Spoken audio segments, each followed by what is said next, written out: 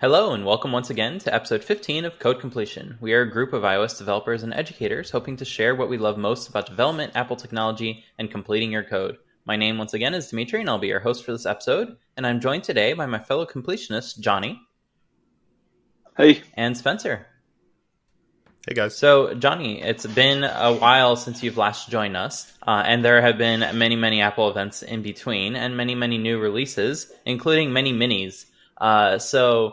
We figured since you had a chance to try all three iPhones, please give us your quick review on which ones you prefer and for what reasons. Sure. So I felt like I was one of those YouTube vloggers that gets all of their devices, although I had to actually pay for mine instead of having them shipped to me. And I don't think I'm unique in the situation of feeling like it was really hard to decide this year. We've never had so many options and so many good options. I mean, some years it's like, well, one is clearly good, the other is clearly like okay. But this year, all three are really great phones. So like Dimitri said, I've had the Pro, the Mini, and the Max. I've tested, used them all. I started with the Pro. I had that one for a couple of weeks. Really solid phone. It's a little big, but great camera. It's got the LiDAR scanner, just overall a solid phone. I got the Max and the Mini yesterday. I ran some camera tests because that was the thing that I was most interested in the Max. I wasn't as interested in the size. And sheesh, that thing is huge. The Max is crazy heavy, especially with the flat sides. Now it feels just much more hefty. And when having the Mini and the Max on my desk, I always went to the Mini for the Max. So anyway, from my camera tests, looking at the Mini and the Max, I went, and the biggest difference between the Max camera and the Mini and the Pro cameras are, well, the LiDAR scanner, and then the Max has a bigger sensor. It's supposed to let in like 87% more light. So I thought it was going to be a big win as far as taking sort of night mode shots. So I took the Mini out. I took the Max out last night around 10 or 11 o'clock and was shooting some scenes around my house. And I'll be honest with you, I could not see a difference. The only difference I saw was, obviously the amount of time you needed to hold still was less on the Max because it has the image stabilization and lets in more light, and so it can take the image faster. But the end product, as long as you were holding really still with the Mini, was largely the same. I didn't see a big enough difference. And we're talking about $300 to $400 difference between these two phones. Now, if you like having the bigger screen, the display on the Max is great. Great for watching things and going through social media posts and looking at photos and whatnot. But I think if it's a competition between the Max and the Mini, I'm all in on the Mini between the two, because the Mini is just super portable, great camera. TBD on battery life, but I'd expect the battery to be smaller on the Mini anyway. But yeah, it's been a great experience to kind of test all of them, and I think the Mini is a pretty great solution for a lot of people who want something portable and who still want to have like a great camera. I kind of wonder if the Mini will continue into next year, because Apple has tended to kind of give hope when it comes to smaller phones and then quickly take it away.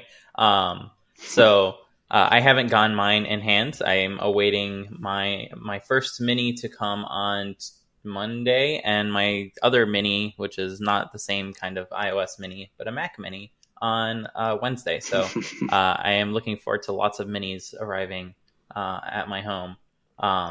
But one thing I do kind of hope Apple takes note of is all of the people switching from a high-end iPhone 11 Pro to an iPhone 12 Mini, and realize that those people are probably willing to pay whatever Apple says it costs for an iPhone 12 Pro Mini, something that has the camera system that is the best out there. It can be a little thicker. Like, there's more battery life to be had there. The phone is smaller to begin with, so it doesn't bother.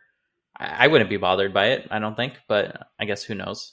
Tim Cook's fragile hands might say it's not thin enough. Though I don't think he makes those kinds of decisions anyways. So I would want to encourage anyone who does work at Apple to kind of realize that people do want the best device there is out there, just in the smallest package there is out there, and are probably willing to pay premium prices for it. Like, Johnny was not afraid to spend money on 3 phones, although he was returning them, but to see which one he liked. So he would have paid the iPhone 12 Pro Max price for an iPhone 12 Pro Mini if it was worth it. I would assume, because it's the best of all worlds, as much as possible. Spencer, what do you think? Yeah, and I'll go for it. Oh, I was just gonna say, yeah, from what you said, I was talking to my wife yesterday and I was like, it's not even like an issue of money necessarily deciding between the Mini, the Pro, and the Max. It was just like, which one do I actually like feel like I want to use? And the Mini in its small packages, the best camera is the camera that you always have with you. And if the Mini is a camera that I can easily pull out of my pocket and actually use, I mean, that's going to be better than pulling out than being hesitant about pulling out my giant phone because it's inconvenient. So the aircraft carrier. Yes. Yeah. I think we're kind of gone. We've kind of gone past the days of trying to make the biggest phone, the best phone. I mean, you saw that with just like cell phones, pre-smartphone days, where people would make the biggest phone and then it kind of shrunk for cell phones until, you got to like those absolutely tiny cell phones, right? My friends that were really thick. One, and I just, yeah, it was like a flip phone, but it was seriously this big. And that was super cool. But then, in the smartphone, it kind of went the opposite. We're at the point where the Max is like a 6.7 inch screen, and that's encroaching on tablet size of screen. And the lack of bezels can do that and everything, and it'll still fit in your pocket. But I think more than anything, people are just looking for what is comfortable, because we're at a point now where size doesn't really determine what the specs are, more or less. Yeah, exactly. I can barely hold it. It's possible. But I mean, that's the thing. It's like the iPhone 12 even, or 12 mini is essentially has the same specs as any other iPhone, aside from the camera module and the Pro Max. But we're at the point where it doesn't matter. And so I, even accepting making the mini a little bit thicker, I think people would most definitely buy it. They're just looking for something comfortable, like you said. If it's something that you don't have to worry about taking out of your pocket, and mine is like, it's awesome and it's caseless, and it's scary because it having flat sides, I feel like I'm going to drop it all the time. So I need to at the very least get a case for it. But if the Mini, just because it's smaller and you can hold on to it a little bit more, gives you that that confidence to take that one photo, then that's great. Not to mention also, I mean, before I was doing iOS development, I was like really, really into photography, and I still like photography a lot. But I remember on my DSLR, the fastest photo I could take without having any blur, without going any slower, or I guess the slowest image I could take was about like 1/30th of a second if I was holding really still. But on iPhones, you can, hold your phone there for a second, 2 seconds. And I'd assume because of Deep Fusion, is that what it's called? Deep Fusion? Mm-hmm. The images look great. And so, if you're holding your phone there for a little bit longer, in most situations, I would say that probably isn't going to make a huge difference. Just because, like you said, the image comes out looking more or less the same, even if you do maybe have to hold your phone there for a little bit longer. So whatever, voodoo that Apple's doing with their machine learning to make, to stitch those photos together, it really does work, because, holding your phone there for a second or two comes out having a perfectly sharp image, more or less. So Yeah. Not to mention, I don't really think that's much of an issue. they already take the picture before you press the shutter. So the phone is constantly taking full resolution pictures. And then when you decide, I want to take the picture now, it will go back in time and say, okay, they actually meant this one, which was super sharp and well framed. We'll make a live photo of the rest of them. So Apple's doing quite a bit to improve the experience of photography for the user as much as possible, so that way they can get the shot they meant to take rather than the shot that they're taking in that instant. And I feel like with all of the features, and everyone likes to bring up computational photography and all that, I don't think it's much of that. It's the experience that it builds around taking photos. Because ultimately, like Johnny said, it's the camera that you have on you that's the best camera. Mm-hmm. And that's what iPhones enable. It's you to always have a camera on you, you to quickly get access to that camera and to start taking pictures or recording video. I constantly forget you can tap and hold that shutter button to record a video. I'm always like fiddling around trying to switch to the video mode. Yeah, me too. But that is available so that you can quickly catch a video in a moment without thinking too much. So I think Apple is doing quite a lot there to build up that experience properly. And it's funny you mentioned like dropping your, like being afraid of dropping your phone. I dropped my phone for the first time in forever this morning. No cracks or anything. I have a bouncy floor apparently. But something I did notice, so my wife did get an iPhone 12 Pro, not the Max and not the Mini, but when the Pro came out. And that thing is shiny. And yeah, like if I haven't seen the non-shiny versions to see if that bezel looks, or if the back kind of changes that outlook a little bit. But just seeing that in the clear case, it looks like jewelry. And my instincts deep inside are wanting that shiny object as much as possible. So if only for that, Apple could probably pull off an iPhone 12 Pro Mini. There's so many words. Can we drop the numbers one day? Like I know people refer to the number of phone and like it's a big thing and people like to show off, but can we just have like iPhone 11 or iPhone Pro? It's so ingrained. And iPhone, I guess we'll still need the Mini and the Max, but at least there won't be a number on it, because the number, like, how much longer for the number? I mean, it's just like the MacBook Pro, right? Exactly. I mean, we just say same with iPads, right? Or whatever. Mm-hmm. Yeah, iPad Pro, iPad Mini. I mean, iPad Pro you sometimes refer to as the 11-inch iPad Pro to differentiate it from the first iPad Pro. But yeah, we don't number our iPads at all. So yeah, so iPhone Pro, and then you can either get the small one or the big one. I like that terminology. Yeah. It's like when you went to the Apple store and you said, "I want the white one," and they're like, "Oh, you mean silver?" And I'm like, "Yeah, sure, whatever. I just want the white one." It's the Starbucks phenomenon. I would like a medium size. Oh, you would like a tallie or whatever they like to call them. Right? Yeah, exactly. It's like where the tall one is the smallest one, and I don't know. It's very confusing to someone who's not like ingrained in that culture, and I barely keep up with the Apple naming. And it very much feels like car models, where it's like they start tacking on more numbers and things, and it's like ridiculous after a certain point. So I applauded Apple for never doing that until the iPhone came out, and I hope they get rid of that naming, because it's getting a little bit ridiculous. Not to mention, it's like inconsistent with all of their other products, because nothing else does that. That said, like none of their other products are anything like an iPhone or what an iPhone can bring in, so they're probably afraid of messing with that formula as much as possible. That's true. But I feel like they have a certain amount of leeway where if they were really scared, they can always switch back. I mean, I think the iPad did switch back once or twice.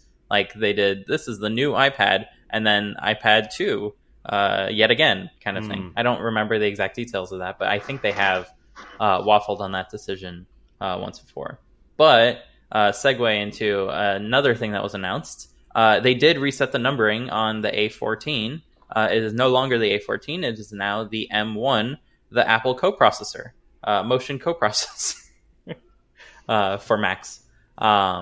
So this means that we are entering a brand new generation of super fast supercomputer Macs instead of our old non-supercomputer Macs. So, Spencer, what new Macs are you looking forward to? Oh, I mean, all of them. It's not a great answer. I think personally, like, I'm always in love with Mac Minis for some reason. I think they're just like adorable and amazing, and it's now crazy just what they can do. I even thought, the 2018 Mac Mini was super impressive. And now with the M1, just looking at benchmarks and stuff, and they've been, somewhat validated, that would be the one that I would probably get. I think there is a really good case, though, for even the MacBook Air, because they all have the same processor, more or less, plus or minus one GPU core.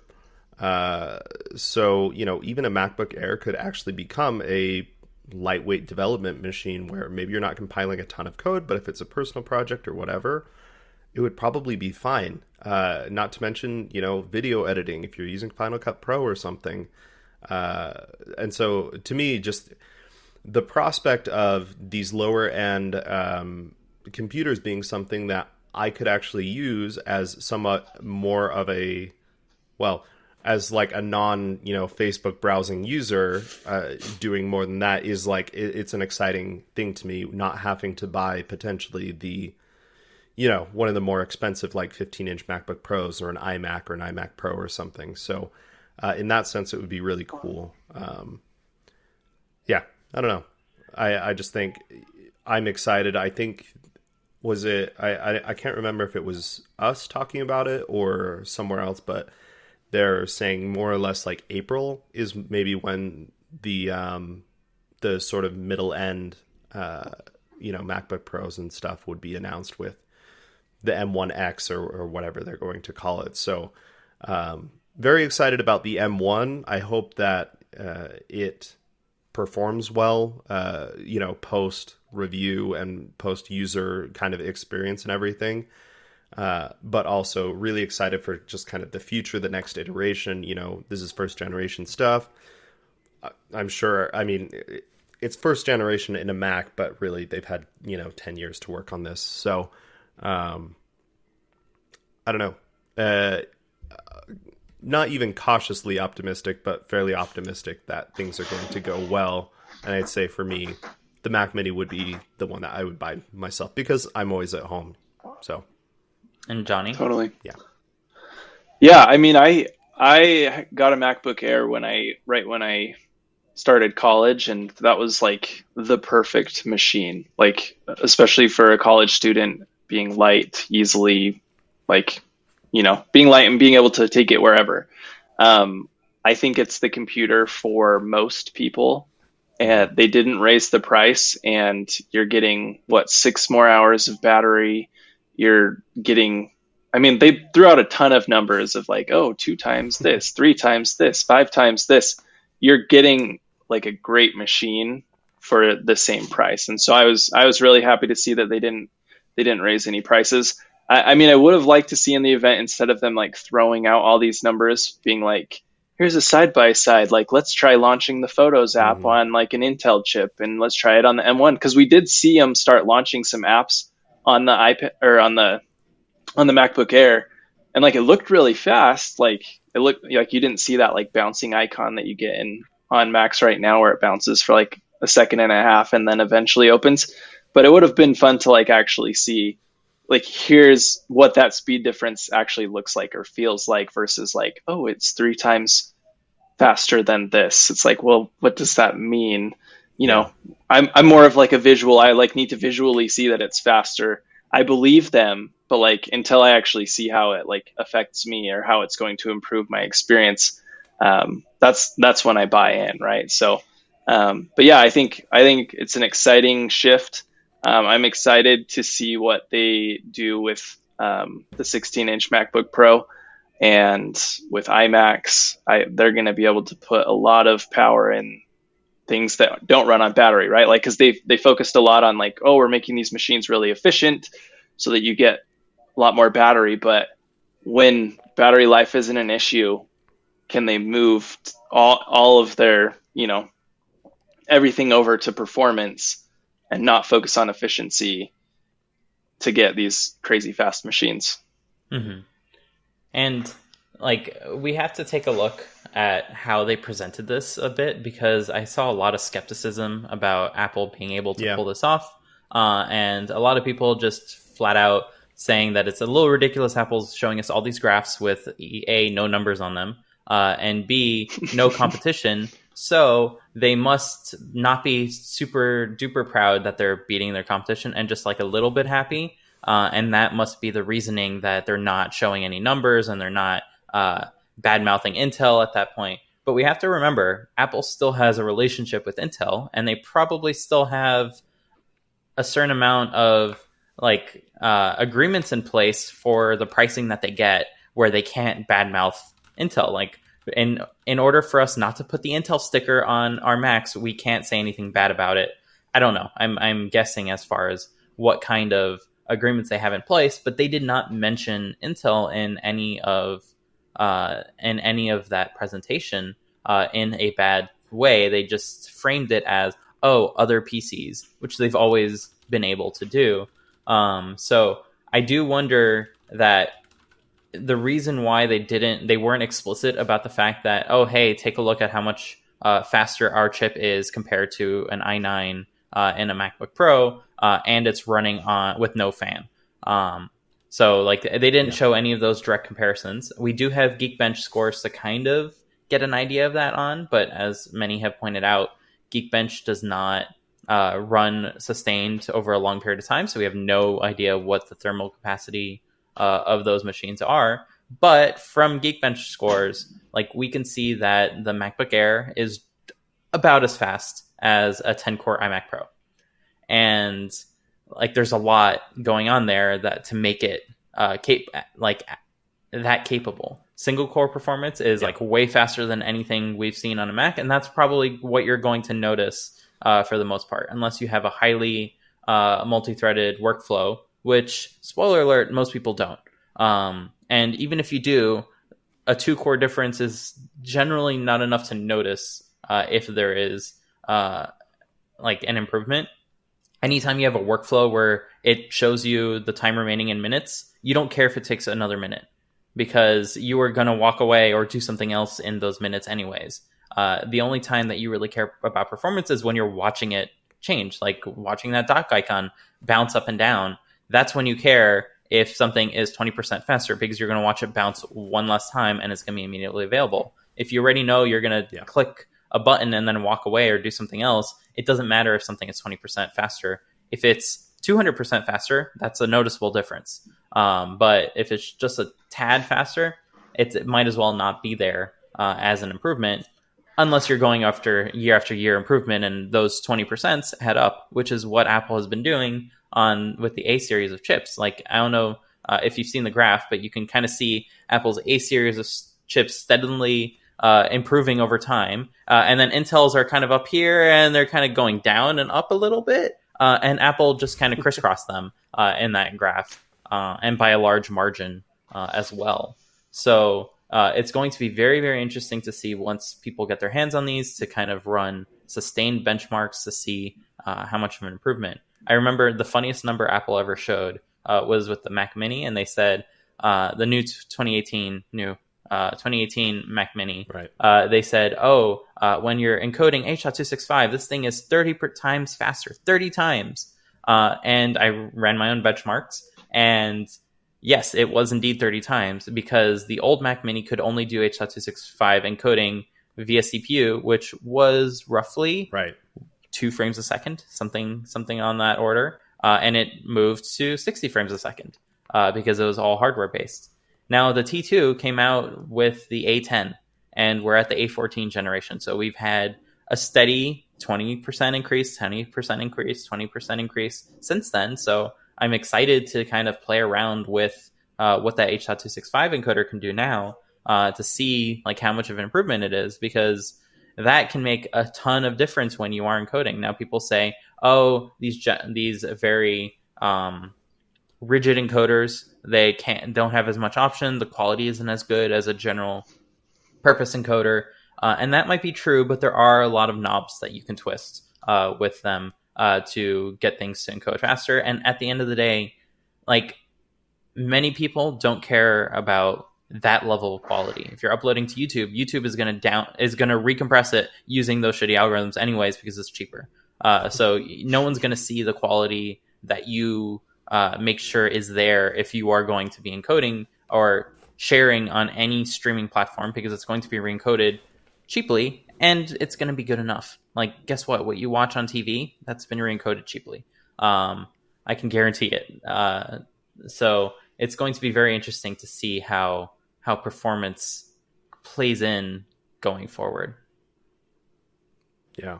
And it's not just it's not like they've only focused on like the hardware encoding, because still the processor itself appears to be fairly fast. So even for many general purpose things, it'll probably do fine, even for, these lower end Macs. So one thing I was thinking is, as far as like why they didn't just like dunk on Intel fairly explicitly in the slideshow, I know that I'm fairly sure that Intel at the very least owns the rights or like the name of Thunderbolt. So that's one thing that, they pushed hard. We have Thunderbolt 4, or was it? Yeah, Thunderbolt 4 / USB 4 support or whatever it was. Thunderbolt 3, USB 4. Was it 3?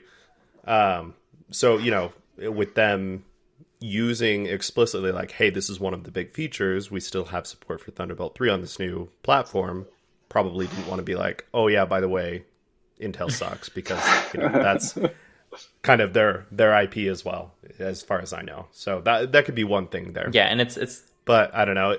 It seems fairly petty of like Apple to do something like that anyway. I can see other, computer hardware manufacturers kind of dunking on each other, but that doesn't seem like a very Apple thing to do. Although they do have like the whole I'm a Mac, I'm a PC thing. So maybe, I don't know. I enjoyed that. That was a fun. That was good at the very end. Yeah, I was expecting an actual one more thing after it, but that was a good, nice little throwback. I had a thought. One more improvement that the M1 does bring over other CPUs, and it was discussed, again, I don't remember by who, but I did remember what they discussed rather than who they were discussing it, is improved memory bandwidth for the CPU itself. So CPUs have traditionally, and I'm probably butchering this, but through my limited knowledge, they traditionally consumed about as much as they needed at once. And that is how they execute instructions. They look at what's next and they execute that, and then look at what comes after that. Now, modern CPUs do a bit more than that. They have a buffer that they go ahead and use to load up several instructions. So that way, if they need to skip forward or backwards, they can easily do that without jumping to the memory controller, which takes time. But something Apple did when they were building out a unified memory architecture, which for those of you that don't know, it basically means that if you have an image on your CPU or in system memory that you want to tell the GPU to do something with, you don't need to copy it over to the GPU. You just need to tell the GPU, hey, the image is over here. And then the GPU can then go ahead and use it. And that's like one of the biggest performance bottlenecks with graphics programming, is you need to copy over these ginormous buffers, which last I checked, images tend to be the biggest piece of data that you tend to work with in a computer nowadays, especially if you need to do it several times a second, which is the case for video. So instead of needing to copy that over to a GPU and then wait for the GPU to do something and then copy it back to the CPU so the CPU can do something, this is all shared now.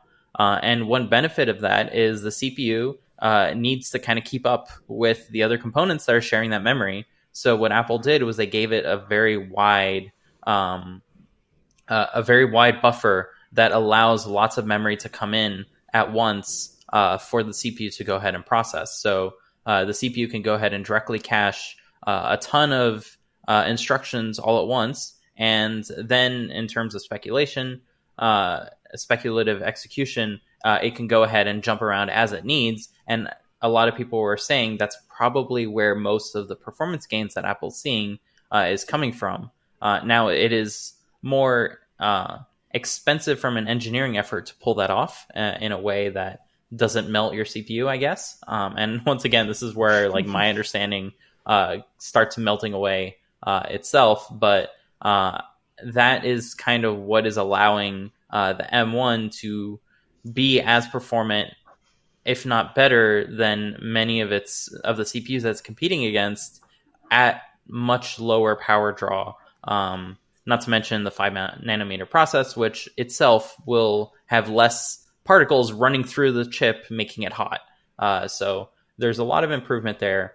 I am wondering like how Apple's going to expand it. They probably will have the same M1 chip even in their higher end Macs, because at the end of the day, day-to-day things, you don't need that high power. You just need those efficiency cores, and they're more than enough for the most part. But when you do want to have a highly multi-threaded workflow, then you want more of those high-performance cores to kind of kick in and help you finish that job faster. So I'm wondering if Apple's going to do like an M1 as your main CPU, and then have coprocessors that are just a whole bunch of GPUs on a chip, but on the same motherboard, sharing the same, or maybe adding memory to the same pool that everything gets to use, using a very short fabric between the two chips. Kind of like their dual core system, or not dual core, dual CPU systems that they used to run on the Power Macs and the Mac. Was it Mac Pro yet? Or I think it was still Power Mac at the time. Yeah, like the G5 did for sure. So that is something that Apple can go ahead and improve on tremendously down the line, without necessarily making a more complex die that they're going to have to be able to make without imperfections and things like that. Yeah. Not to mention even sticking a couple, 2 or 3 M1s together as well in sort of the same way. Just even for more cores, doing the same thing like you're saying for GPUs, but even just, sticking together a bunch of M1s and getting, 16, 24 threads or whatever, or cores. So definitely, I think within the realm of possibility, would be interesting to see what they're going to do for kind of the next generation for sure. Yeah, I don't know if I saw anyone mention this, but if you order an M1 device on Apple's business store, they kind of go into extra detail in terms of how the SKU is configured in the back end. And under graphics was the 16-core neural engine text. So I have to wonder if maybe in the future, to configure a higher end Mac, you have an M1 and then you have a free slot that you can choose. Do I want a GPU focused slot? Do I want a neural focused slot? Do I want a CPU focused slot? And maybe the higher end Mac you go, the more of these slots you have that you can choose what your specific workflow is. And then Apple has a bunch of generic parts that they can just fit in modularly. Now soldered, of course. This is Apple we're talking about. But once those are fit in, then you have a machine that's configured for your use that you specifically need as a professional. Like the Mac Mini, only the silver Mac Mini got updated. The space gray Mac Mini, that's still the Intel one with the 10 gigabit Ethernet and stupid amounts of memory and SSD space, that one is still Intel. And they didn't say anything about it. So that's why Spencer mentioned earlier that there's a high possibility for another event in April with those higher end Macs that I think will really set the bar very high for any competitors outside of Apple's own devices. Already it's near impossible for them to catch up in the mobile space, which makes sense. Apple's been making CPUs that rival desktops in a phone with no fan that runs on battery. So it's only a matter of time. Any final thoughts? I'm good. Okay. So this week's episode of Code Completion is brought to you by Mystico, an iMessage app for your iPhone that makes it easy to send your friends and family passwords, notes, documents, and other confidential information that you just don't want sticking around longer than it needs to. Are your parents asking for your Apple ID password yet again to log into their iTunes on their Apple TV? Send them a Mystico secure message. Mystico secure messages are encrypted using AES-256 before being sent, and only the recipient will receive the key to decrypt them securely through iMessage. The catch? Once they decrypt the message, they won't be able to see it again once it's closed, making sure that what you send them can't be seen a second time. Mystico is available in both pay-per-use and as an auto-renewing subscription, so you only need to pay for what you use, depending on how you use it, and it comes with 10 free messages, so you can give it a try. We want to thank Mystico for sponsoring our show. Search for Mystico, that's Mystiko, on the iMessage App Store today to give it a try. So now that we went through our topics, it's time for Complete the Code, where we quiz our listeners on their knowledge of Swift, Apple, and all things development. Now, Ben is not with us today, and we haven't gotten a response for last week's prompt, so I figured I'd go over it one more time and perhaps give you a hint. In Swift, we have value types for arrays, dictionaries, sets, and the like. But they are implemented using a reference type under the hood, which allows them to implement something called copy on write. Now, this implementation can be done by any value type, all in pure Swift. And if you do have a large storage type where you are storing a lot of information, but you are not using an array or dictionary or set under the hood, you are directly manipulating buffers, there's a key API that you can go ahead and use to implement the same copy on write functionality and have it be as automatic for the end programmer. I was about to say end user, but I guess you are a user of an API. It is an interface, if you will, an application programming interface. What is that key API that allows you to pull that off? So as an example, let first array be a constant array composed of 0, 1, and 2. Let second array be a variable, so var second array, assigned to first array. So var second array equals first array.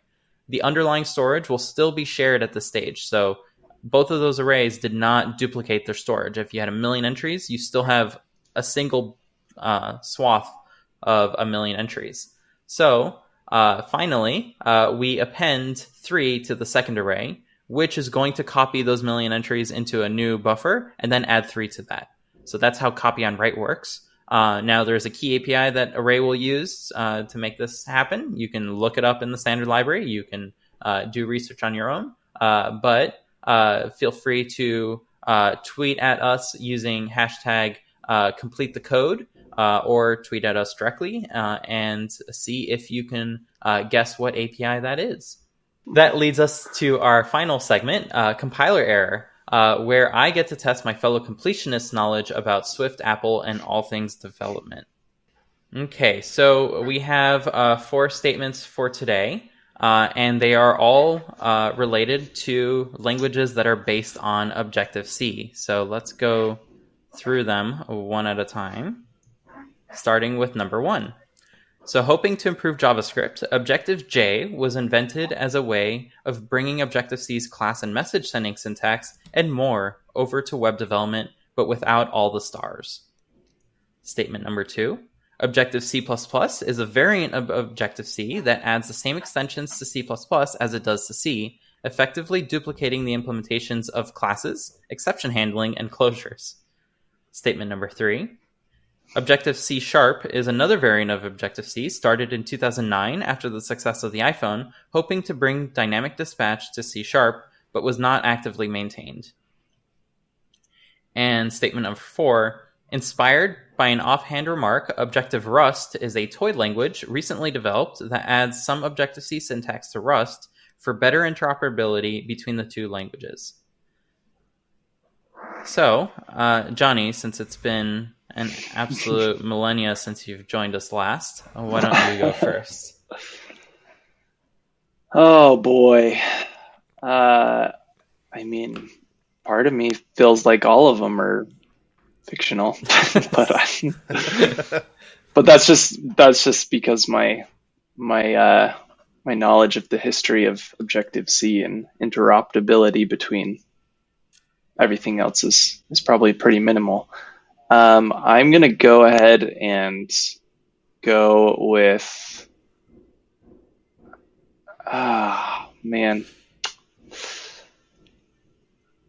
Yeah, let's go ahead and go with number 3, Objective C sharp.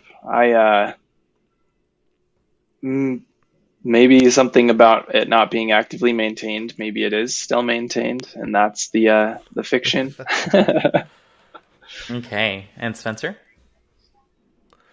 Okay. I think the two that kind of stick out to me are 1 and 4. I know that Objective C++ is a thing. I know, well, I don't know about Objective C sharp, but that feels like something that could happen for sure. And honestly, like with how much people love Rust and everything that's going on there, I could definitely see that someone just like making a joke about putting kind of Objective C syntax in there. So maybe the thing that is weird to me is like kind of doing something with JavaScript and kind of combining that there. I mean, I guess you'd want to kind of improve JavaScript's like object, the way of using objects a little bit better in JavaScript, but that feels really weird to me. I've never heard of Objective J. I mean, I haven't heard of like hardly any of these, but I'll go with number 1. Okay. So let's go through the ones that you did not choose first. So let's start with number 2. So Objective C++ is a variant of Objective-C, and this is absolutely true. And it is the only way for you to interact with C++ code via Objective-C. It comes with a fun file extension .mm for the ++ of C++. So you get double the implementation, and that is actually true because you re-implement classes, you re-implement exception handling, and you re-implement closures, aka blocks and lambdas. Because though the two versions are not interoperable at all, you would have to use C++ code to interact with C++ classes, exception handling, and closures, though that can be within an Objective-C method. So it's a very, or I think it needs to be as a part of a C++ function that's called as a part of an Objective-C method. I've only used this sparingly, so my knowledge on it is limited as well. But if you need to use C++ from Swift, this is also your only kind of way into that. And that's because C++ is its own beast, and it's best kept far away from modern runtimes. And I'm mostly joking. It's heavily used to make full, very nice things. Swift UI, its layout system is built using a mixture of C++, Objective-C, and Swift. So it's still heavily used nowadays, especially for games and high performance things, because there are very little unknowns. With Swift, you don't know if something is going to copy on write, which means that you have no idea about the performance characteristics if you're not like super duper careful. With C++, it's very clear, depending on how you set your structures up, if something is going to behave a certain way versus not. So that's why people use C++ for the most part. Now, inspired by an offhand remark, Objective Rust is a toy language recently developed that adds some Objective-C syntax to Rust for better interoperability between the two languages. So this is also completely true. This was done back in August, so very recently. Someone offhandedly said that, oh, wouldn't that be nice if you can use Objective-C's syntax, which for those of you that don't know, is a pure addition to the C language, and it's done that way because it's dead simple to detect in a stupid compiler. So this is why it was something possible back in the 1980s, and it's also why it compiles way faster than Swift nowadays, because all the compiler needs to look for are square brackets, which aren't really used in the language for much else other than like array indexing and things like that. So it's an easy addition to many languages that are based off of the C syntax, and this includes Rust. So someone went and added Rust, Objective-C features to Rust via macros and a whole bunch of weird stuff, but they got it working, and it was a pretty neat experiment. So check the link in the show notes to learn more about that. So that brings us to number 1. which Spencer thinks is the compiler error. So hoping to improve JavaScript, Objective-J was invented as a way of bringing Objective-C's class and message sending syntax and more over to the web development, but without the stars.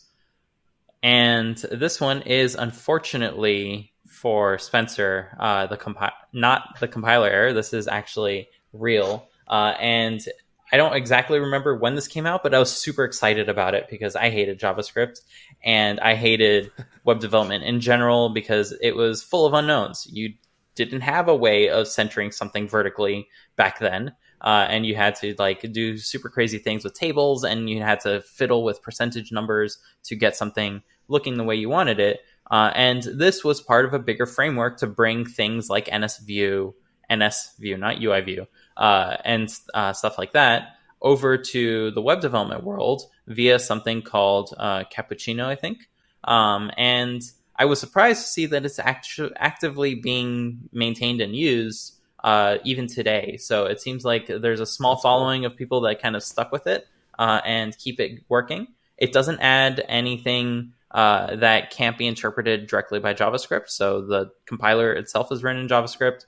There are no stars because JavaScript kind of already handles that. So you don't need to stick something into a feature of C. You can just use what's in JavaScript already. And you can freely use intermix JavaScript code with it. So it works quite well from my understanding. I've never used it for real projects, so do keep that in mind.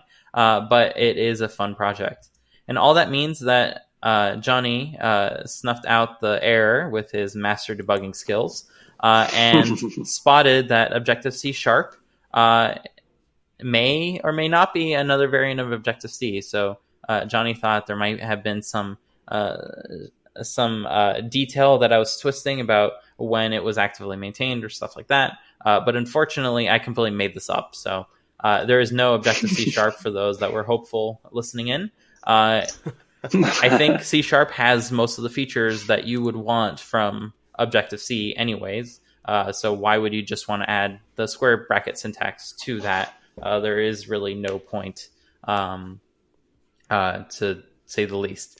So that is all that I have for compiler error. Great job, Johnny. You have it. Yes. After Woo! all these months of not being there, practicing on the sidelines. Sorry, guess again, Spencer. You'll get it next time. That's okay. For sure. Probably not. Probably not. No. Knowing your answers, no. Okay. So as always, I want to personally thank everyone for listening in this week. Be sure to follow us on Twitter at Code Completion to know when new episodes get released, and feel free to tweet us if there is any topic that you'd like for us to dig into. Most importantly, as a small podcast, please be sure to share this with your friends and family who are also interested in any part of the process of app development or anything Apple. If you're an Apple enthusiast, you can see that we talk about a fair amount of general topics as well. So please do share this with your friends and family and your own little community to help make us be the next big thing in podcasting. So once again, I want to give my thanks to Spencer, who is at Spencer C. Curtis. That's SpencerCurtis on Twitter. Johnny, who is at Johnny D. Hicks. That's JohnnyDHicks. And once again, my name is Dimitri, and you can find me at Dimitri Bouniol. That's DIMITRIBOUNIOL. And we'll see you all next week. Bye. Bye-bye. See you guys.